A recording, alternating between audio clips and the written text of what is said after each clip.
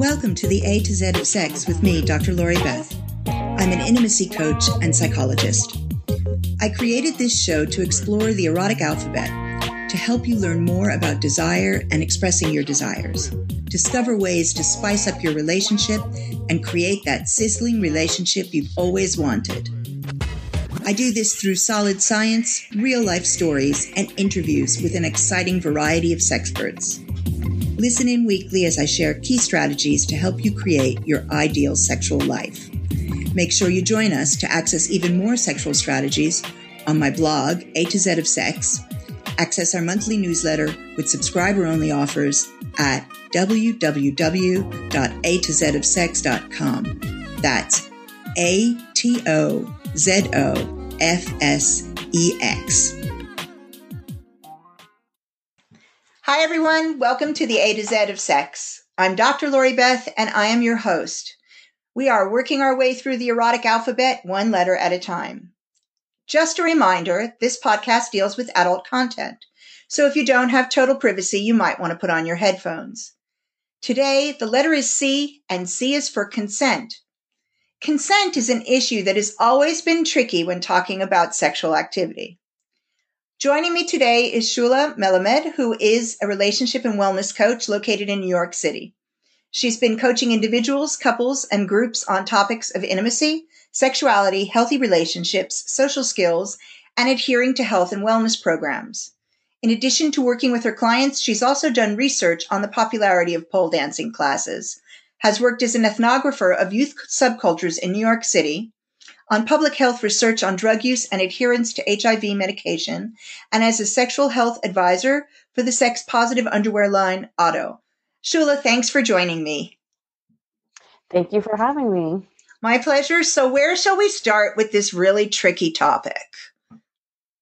Well, consent, it's like something that we talk about a lot, and then one of these things that the more we talk about it, the less we seem to know about it, right? Or the less we seem to know how to go about it. It's one of those things that intellectually makes sense, right? To consent is to give people permission or to be up for something, right? To be up for doing something. It's something that in order to make anything happen, one would think that that's a big part of it, right? I consent to this. I want to do this. But when we end up talking about it around sexuality, people get a little bit nervous. A lot of it is like talked about in a way of like protecting oneself, which it is. And a lot of it ends up becoming like a conversation about negotiation of boundaries. So I think we can't really talk about consent until we talk about communication and boundaries. But I think you're right. You know, I think that's one of the most difficult things about this topic is that most people don't think about the idea of negotiating sex. They don't think about the idea of talking about sex before they have sex, unless, with the exception of, people who are in the kink and BDSM communities tend to think about negotiation before they have sex, talk before they have sex. And some people in the LGBTQ plus community will also talk more before sex. Your average heterosexual couple does not talk before sex. The safe sex conversation can be as long as I've got a condom. You know, it's awkward. It's difficult. I spent a lot of time talking with people about this, and even really well-educated people have difficulty with this issue. And when it comes up, of course, is when somebody feels their consent has been violated. Right. It's usually when it's too late in a way. I mean, not that it's too late, like there's no point of return, but it's when a boundary has been crossed, when a person is like, oh, I didn't know I had that boundary, or I wasn't sure what was going on. And yeah, so it's something that I feel that that is a common thing where it's something has been crossed and then the topic comes up. But it's from one side, the person who is feeling like maybe a boundary has been crossed, and then there's the other person who is maybe more agentic in the whole interaction, right? And the physical interaction. And they're like, well, I didn't read the sign. So it's like a lot of people not knowing what's going on, not reading each other's body language, or not knowing, exactly what is going on in the moment, and why aren't we having conversations about this beforehand, and why don't we have a good sense of it? Have you ever seen this? It was a British video about like consent and tea. Oh yeah, no, it's my favorite video. I recommend that to everybody, every educator that I speak to. Anytime this topic comes up, I love that video. So for those of you who are listening, if you put in your browser cup of tea video, you will get one of many links to this video. There's the British version. There's an American version now. There are some with swearing and some without. But it gives the analogy of consent to a cup to sex as to a cup of tea. And so they start out with saying, if you want to, if somebody comes over to your house and you want to offer them a cup of tea, you say, would you like a cup of tea? And they say, yes, I would love a cup of tea. And off you go and you make the tea and you bring it back in and you say, here's your cup of tea. And now they don't fancy it. They say, well, actually, I don't really feel like that right now. You do not pour the tea down their throat. Right. And just because I wanted tea last week doesn't mean I want it right now. And so it's this whole analogy spread out to illustrate the fact that consent is a dynamic concept. Right. So consent is about two people agreeing to what will go on. Now, yes. I don't know about you, but I've seen like hyper consent, things that really make me want to scream, where you should be asking before you kiss the person, after you kiss the person, before you move your arm, after you move your arm. Is it okay if I touch you here? Is it okay if I touch you here? Is it okay if I touch you here? And there's like famous, like Dave Chappelle show. He did the whole thing where it's like you have to sign off on each sexual act, and it's something that people can make fun of, but it goes to show like how poor we are at communicating these things. But I'm sorry, I interrupted you. No, I mean that's exactly what I was going to ask. And that's that whole thing about signing off and everything. And unfortunately, I mean, we make jokes about it, but that means we don't actually talk about what do you really need to do. What is it that you really need to communicate? What do you need to know about consent? So what are the things you think are most important in terms of establishing boundaries? I think, having a sense, the thing that's great about sex and sexuality and bringing other people's sexual energy in your space and exploring is that you discover things about yourself that you enjoy, right? With the energy of another person. But I think it's really good to have a solid sense of what turns you on and what you like yourself and what you're up for. I always tell people, in order to push your boundaries and have like fun with them, as far as, what you're up for, what you'd like to do, what you'd like to try, it's a good sense to know where they are, right? And in general. So, and it's good to know what you're curious about and what is erotic to you and what turns you on and what you're open to. So I think having a good sense of that for yourself is very important, is the first step.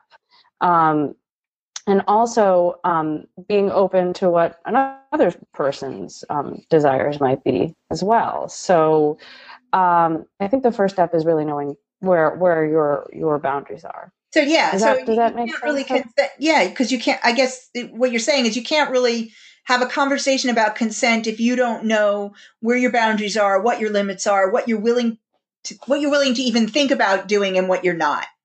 It becomes really hard to have that discussion if you don't know something about yourself.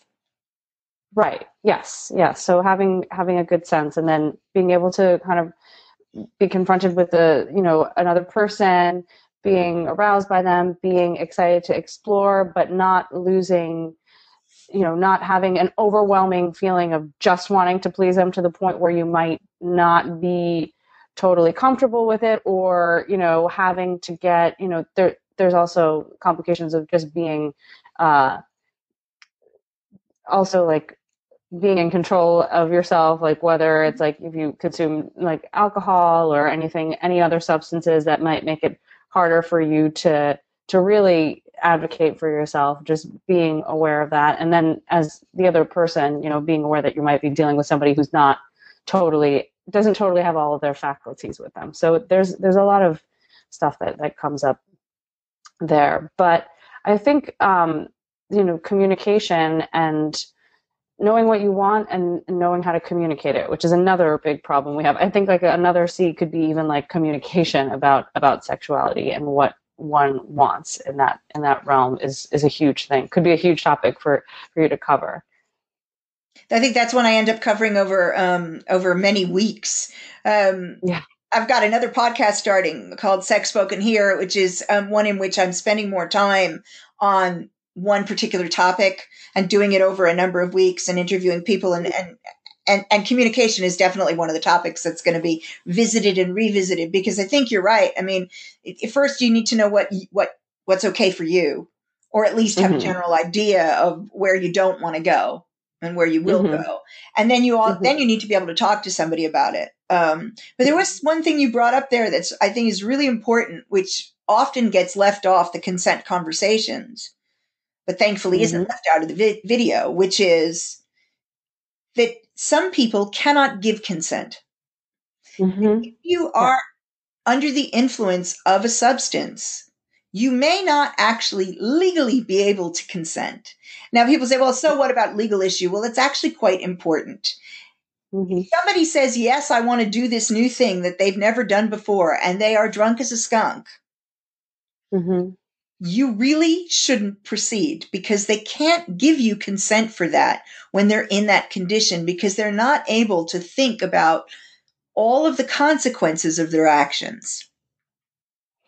Yes, and it's one of those things where in that video, it's like if somebody's like passed out, do not pour the tea down their throat, and and it's true. If somebody is not, and if you're as messed up as the other person is, like, I think you can still tell, like, somebody is incapacitated, somebody is passed out, somebody is not reacting to you, somebody is not responding in any way. That doesn't mean that it's okay. That doesn't mean that go it's ahead okay and have sex, right? Because they didn't say no.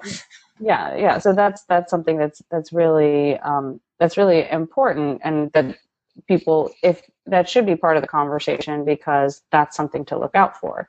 So we don't need contracts and all of these other things if we're sensitive to what our partner is saying or doing. But when you live in a society or a culture where there's all of these mixed messages about sex and what you should want and what you should not want, you have to kind of become not like a consent detective, but you need to figure out, like, how does this person communicate their desires, and how can I best understand that, and how can I communicate my desires without imposing it on them. So maybe it's not sexy to like go give them a sheet of paper and have them go through a list, but if you see that somebody is leaning towards you, they're open to, let's just say, like, the first point of contact, for a kiss, like, not grabbing someone's butt right away and just, open mouth kissing them, but, trying to build up to it and see how that person reacts. And if you find that you have somebody who is more of a talker, right, who's like, will you kiss me? Will you touch me here? I really feels good when you do that. Then you know that this is the way that you're going to get that moment by moment consent, right? Or that moment by moment enthusiastic consent. But if the person's not as much of a, talker, maybe saying like, oh, I'd really like for you to do this to me, to see what their reaction is, right? And maybe that will free them to also communicate that. And I mean, I know when we say it's not sexy to do contracts and to have, a piece of paper and stuff, but of course, depending on what it is you're contracting to do, right. Like if people who are in the BDSM community spend a lot more time with consent. Right. Why? Because if I'm going to be allowing somebody to do something that could physically harm me, I need to be really clear about whether or not that's acceptable. What are the limits that need to be observed if somebody's going to do something that could potentially physically harm me. So, not only to protect me and make sure that somebody doesn't do something that I don't want or I find frightening or is a level of harm I don't want to go to, but also to protect the person who's deciding to do this so that they know that they have explicit consent from me to do whatever. And I think, in long-term relationships with power exchange, there's often very detailed discussions about what it means to have this relationship. What does this power exchange mean? Does it, how do you end the relationship? If you want to end the relationship, do I need to ask for consent for anything within the relationship? Because in some of these relationships, that negotiation and that long period of negotiation takes the place of ever having to ask another question about, do you mind? Right. It's kind of like a blanket consent. You get a blanket consent from that person. And I think that especially for individuals who are in relationships, BDSM relationships or kink relationships, there is an understanding that there is a language around what goes on. There are agreements, and it's kind of in my understanding, it's like a lifestyle that's around, or a sexual orientation, or a preference that is around that kind of understanding of what's going on, and how you're pushing boundaries constantly, and that it's important to talk about them. And that might seem extreme to some people, right? And maybe that's why there needs to be a conversation about it. But I mean, it goes down to even relationships that are not kinky or not BDSM, right? Well, yeah, people who don't have this relationship don't discuss it in that way. Right. And that's the thing. It's like, I mean, the reason that I'm going to have a discussion with somebody is because I might be consenting for somebody to flog me, for example. And if I'm consenting for that, I need to have a conversation about areas of my body you need to avoid. Yeah. Right. Things that you need to, for example, one should always avoid the kidneys. Right. It's not a good idea to beat somebody up on the kidneys. It's potentially very dangerous. But that's something you would cover in a discussion anyway. So, it's like, okay, I actually have a problem with this part of my shoulder. So you need to avoid doing anything that's going to maneuver that part of my shoulder in an extreme position and leave it there for any period of time. I don't do, you might have a discussion about, I don't do well with bondage, or I do well with bondage, but only this type. And it's these sorts of things that are acknowledging that the body, there are things that people like and dislike. So you'd be covering those things too, not just dangerous things, but, right.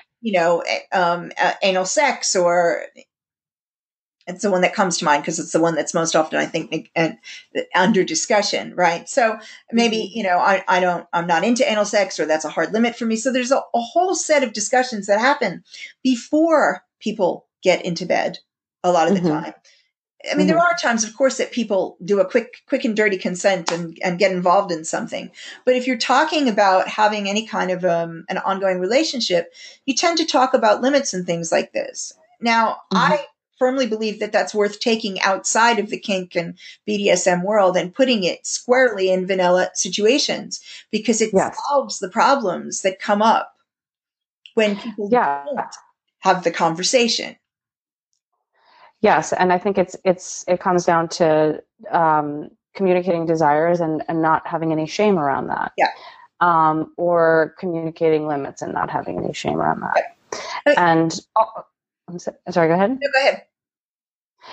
Just when you initiate a relationship with another person, there's nothing but possibility, right, at the top of it, right? And that's the thing that's so exciting. And but then, there has to be a curiosity of what the other person would like, and are you up for it? Are you up for expanding your horizons in some ways, or are there some hard limits, as you said?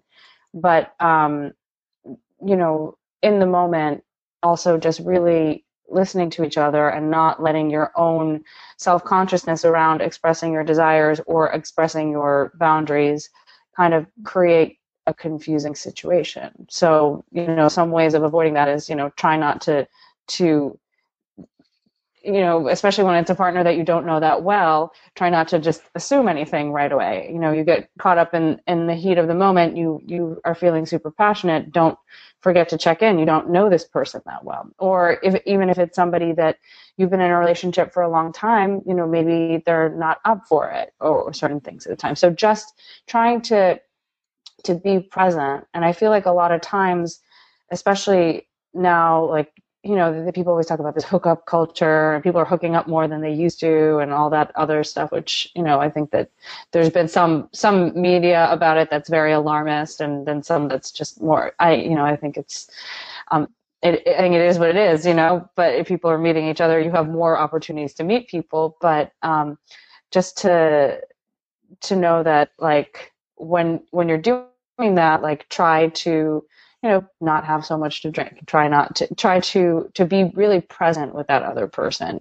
for however long that interaction is going to last.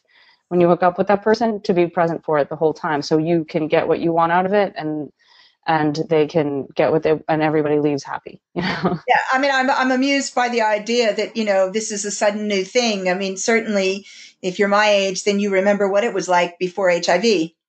Mm-hmm. And we had quite a hookup culture then too, Right. And in fact, for many people, that was one of the things that turned against them, because we had no idea that there was this incredible killer out there. And so people weren't safe when they hooked up.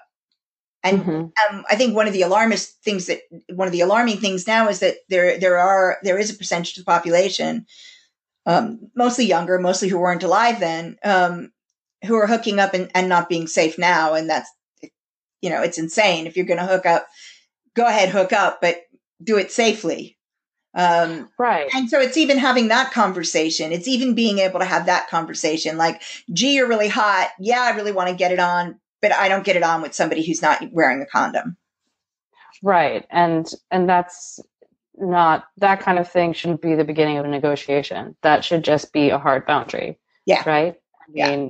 We shouldn't be negotiating whether or not we're having safe sex. Right. That should be something that is a hard boundary if you are just out of, respect for your own body and everything else. I mean, I hate to say you should, but just, I have a background in public health and like sexual health. I hear that. I understand. I feel irresponsible. Unless, you have an extended conversation with the person and you understand that you're both, tested and all of that jazz. But, if you're just hooking up with somebody, better safe than not. Right. So, what do you think the difference between, like, would you say, like, back in the day, pre-AIDS, like, consent, how did that go down? Or nobody was really, I mean, because there was still obviously people with boundaries and everything else. Do you think that the whole culture around consent has changed a lot since then? And save of, like, all of the complications. I do. I mean, I do think we talk about it more. I think we talk about date rape more. I don't think date rape happens more. I think there was loads and loads and loads of date rape going on at the time. When I was coming up, I think there were loads of confusing situations. At that time, rape in marriage didn't exist, for example. And so Right. There was all of that sort of, all of that issue come up where people talk about, you don't, your husband doesn't need to ask for consent, but of course that's not true. Right. And so I think we talk about it more now. Mm-hmm. But I think people negotiated boundaries then in different ways. And the same issues arose.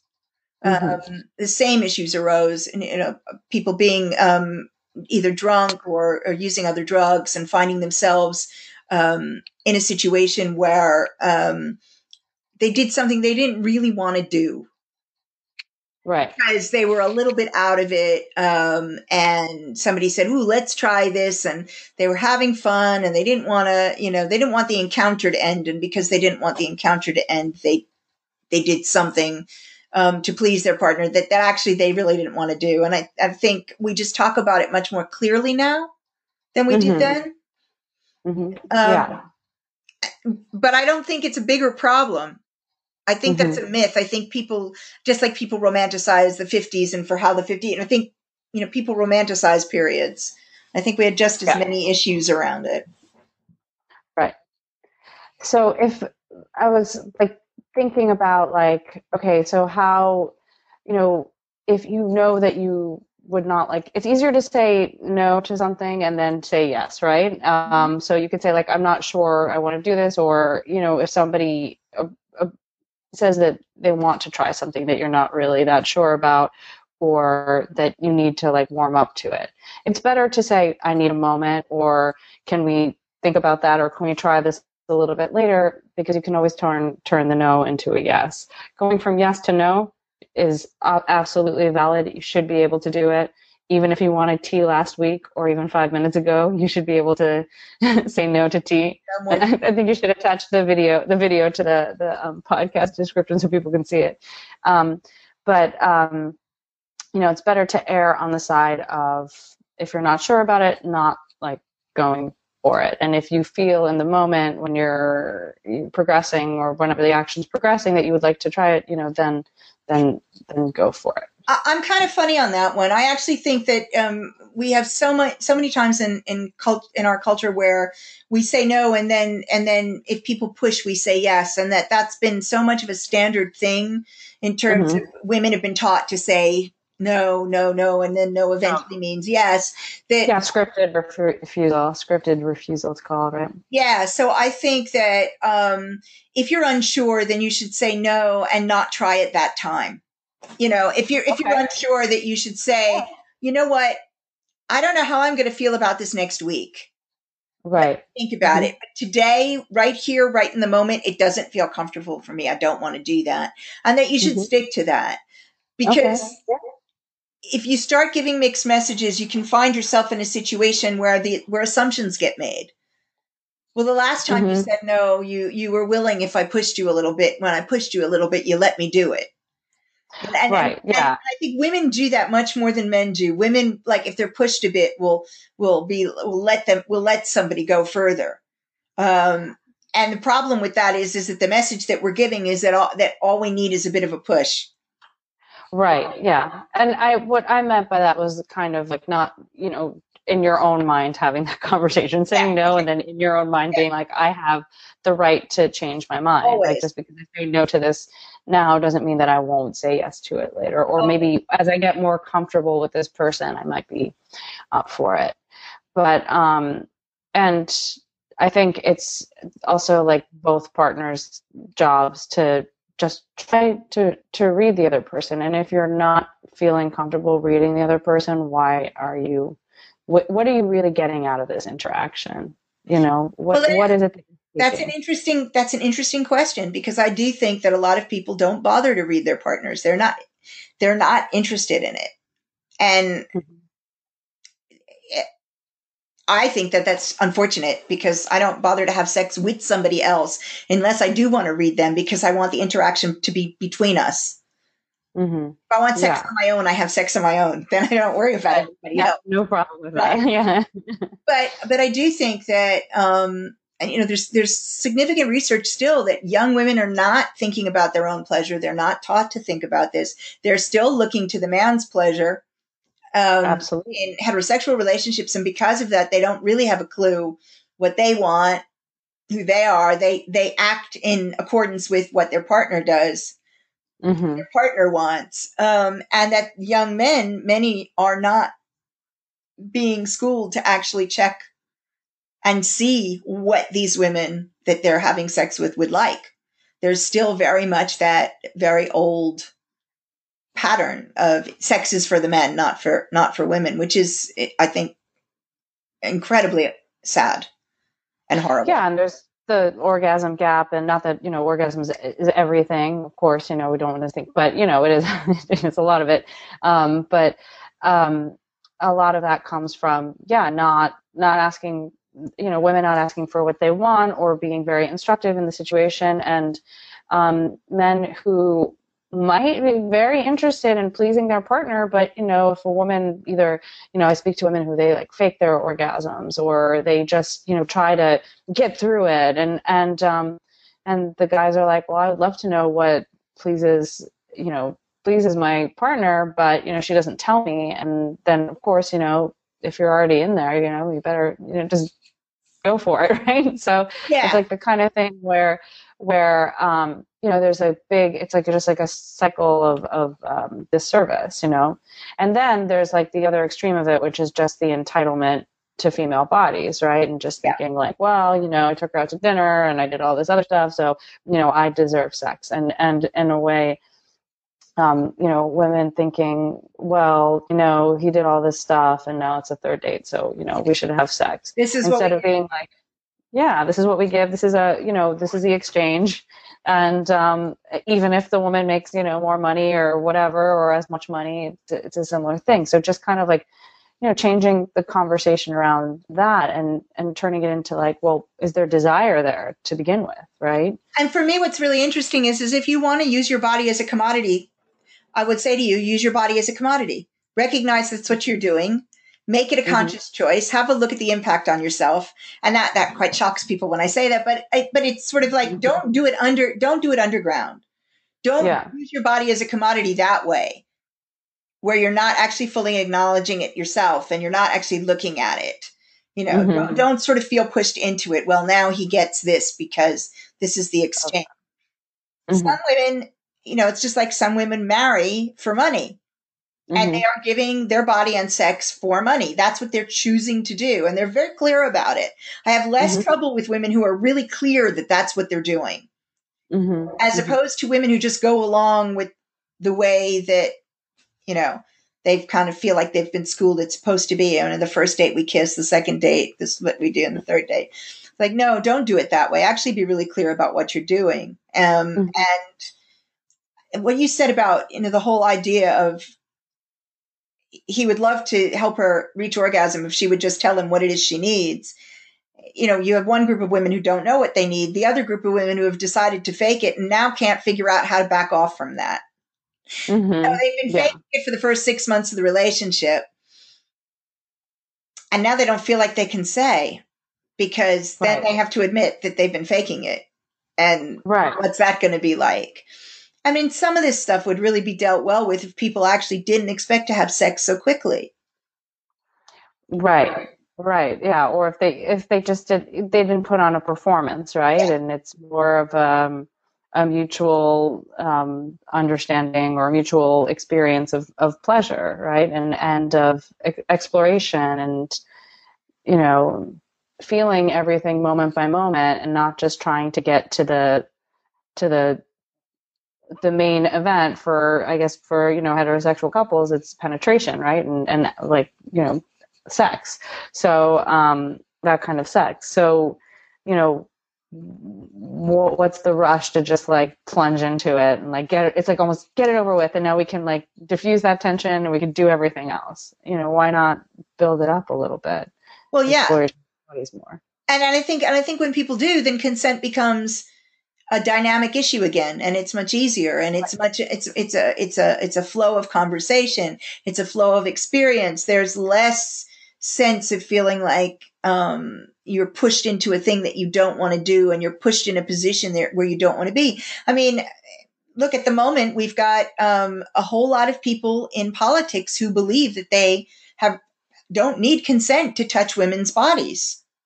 It's an incredibly amazing, shocking thing for me to sit and watch, that these people actually believe that they can just touch who they like. And the consent conversation actually starts there before you're even talking about whether or not we're having sex, which is one of the reasons why I think this is such an important topic.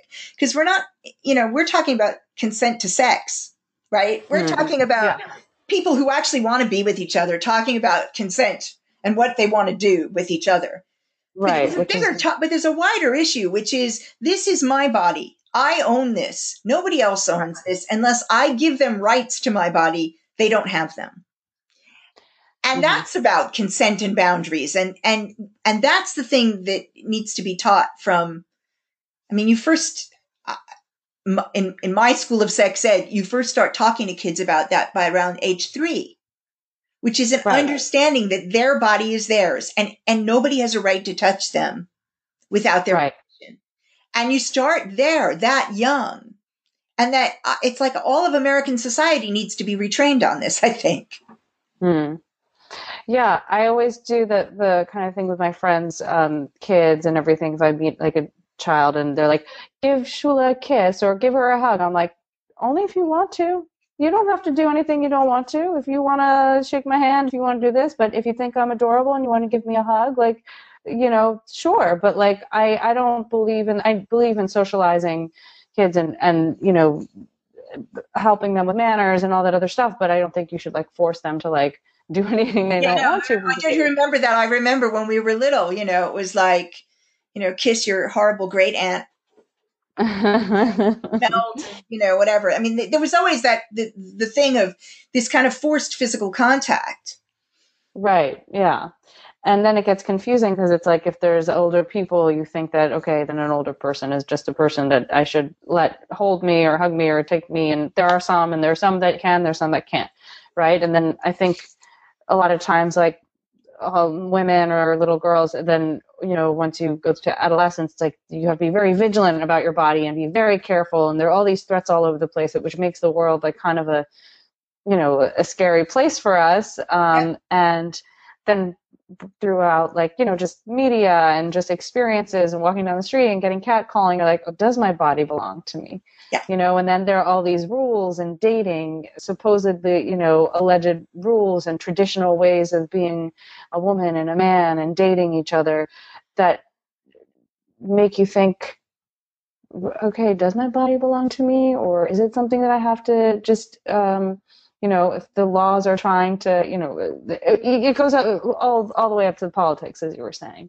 Yeah, and I mean, for me, one of the things that I think is so difficult is that if you don't have a sense that you do have rights to this, yes, then it's very difficult to give consent or deny consent, because your sense is that there's somehow somebody else has more of a say. Yes. And that makes it more difficult. And then you get situations where two types of situations. One is with a woman who doesn't give consent and is forced. It's a date rape, for example, and then has real difficulty saying that's what happened. And it becomes a huge issue in terms of trying to report it. Or the opposite, where somebody does give consent and then withdraws it at the last second, or doesn't withdraw it, but wishes they had, and then says, well, I didn't give consent. And you've got some confused man on the other side going, what the hell happened? And that's because there isn't that, if you've got a firm sense that your body is your own, it's much easier to have this conversation. If you don't, it becomes really difficult. Yeah, and I guess that would be the very first boundary, right? The first boundary that we would draw. And outside of what is legislated, because obviously there are people who are fighting to protect legislation which would not give women the rights to their own body, which is so wild and crazy. But even before you hit that, the reality and the shock of that, just knowing that this is my body, I get to do whatever I want with it, or I get to invite whomever I prefer and would like to come near my body, and just having that sense for yourself, and what goes on in the world, and navigating that and negotiating that, just having a true sense of yourself and being like, you know what, this is me, this is my body, it is for my purposes, however I want to use it, and not just like really blending with the other person, the other party that wants to impose anything on you, be it the government or a partner or a stranger on the street, right? So that's the first boundary we need to draw, this is amazing talking through this with you, because that's like one of the, like, just being able to verbalize that, or the way that you verbalize it is incredible. Thank you. I mean, because I don't think we talk about this. I mean, we don't think about, well, this is the first, what did you learn when you were a child? Now, I did not learn that my body was my own. And I paid a price for not learning that. I had to learn that when I was much older. Yeah. And I paid a big price for not having learned that. And it's people, there are loads of reasons why people don't learn that. And some of them are very obvious reasons. Like if somebody was physically, sexually abused, then they won't learn that their body is their own. But there are other much softer ways of not learning it. For example, where there's no privacy when privacy is asked for. Yeah. Right. So your household is a come and go household and everybody's naked, for example. And then you get to a certain age and you don't want people to come in and see you naked. And if people can't, parents and brothers and sisters can't acknowledge that boundary, that's a statement that your body doesn't belong to yourself. And so if you learn that in even some of the soft ways, it's a minefield trying to negotiate where you stop. And what that boundary is where you can say, actually, no, I want you out there. And if you don't learn that, then you don't draw the boundary line when people are imposing quick enough. And so you become an easy target because you will allow somebody closer, somebody who really knows where their boundary is and that their body is their own and nobody has a right to it, much more quickly will react to somebody who's imposing. Yeah, they're a little bit more, their boundaries are a little bit more amorphous. They're a little bit more, they can become just whatever the other person wants them to be. And also it's kind of like, well, is this okay? Is this not okay? I'm not sure. And so in just that period of time, predators see that and love it because they're easier targets. It's just easier to pick you off if you can't put that line really quickly. Why fight to get in over there against somebody who's got a wall built when somebody else has like, a mutable fence there that you can just tear apart much easier. Right. And that's the sad reason why a lot of people who have been violated have multiple violations because of that sense of that the predator knows, the predator knows its prey and the prey kind of goes into the state that they were in when all this the thing is that if you learn, if you usually takes therapy, but if you learn how to reinstate that and how to instate it clearly, then that stops happening. Yeah. And it's a really clear difference. And nobody likes to talk about this because it sounds like you're saying that, well, the victim is at fault. They're not at fault. That's not what's being said. What I'm saying is that predators are good at their job. That's their job, right? And so if you want to fight off a predator, you need to be good at your job too. Right. And if you want to be, a survivor and not a victim, it's like the reframing of that and understanding, that it wasn't, that's why getting rid of shame is so important, releasing any shame around anything that happens in that area of your life and being like, I learned from this. I know this. I know that my boundaries are a little bit less strong because I experienced this thing. But a lot of people go through life not even wanting to confront the things that happen to them. Yeah. And even on a much lesser scale than that, maybe talking about conditioning of women about their sexuality. Yeah. If you get all these messages from, organized religion and popular culture and, traditional family things or the government, you have to fight against that too. Be like, okay, I have to understand that all of these things influence the way that I think I can think about my body or talk about my body or ask for things. But it's not the actual truth. I'm a person. I'm a human being. I'm somebody who has worth and nobody should violate me. There's nothing about that that's okay. So just building that.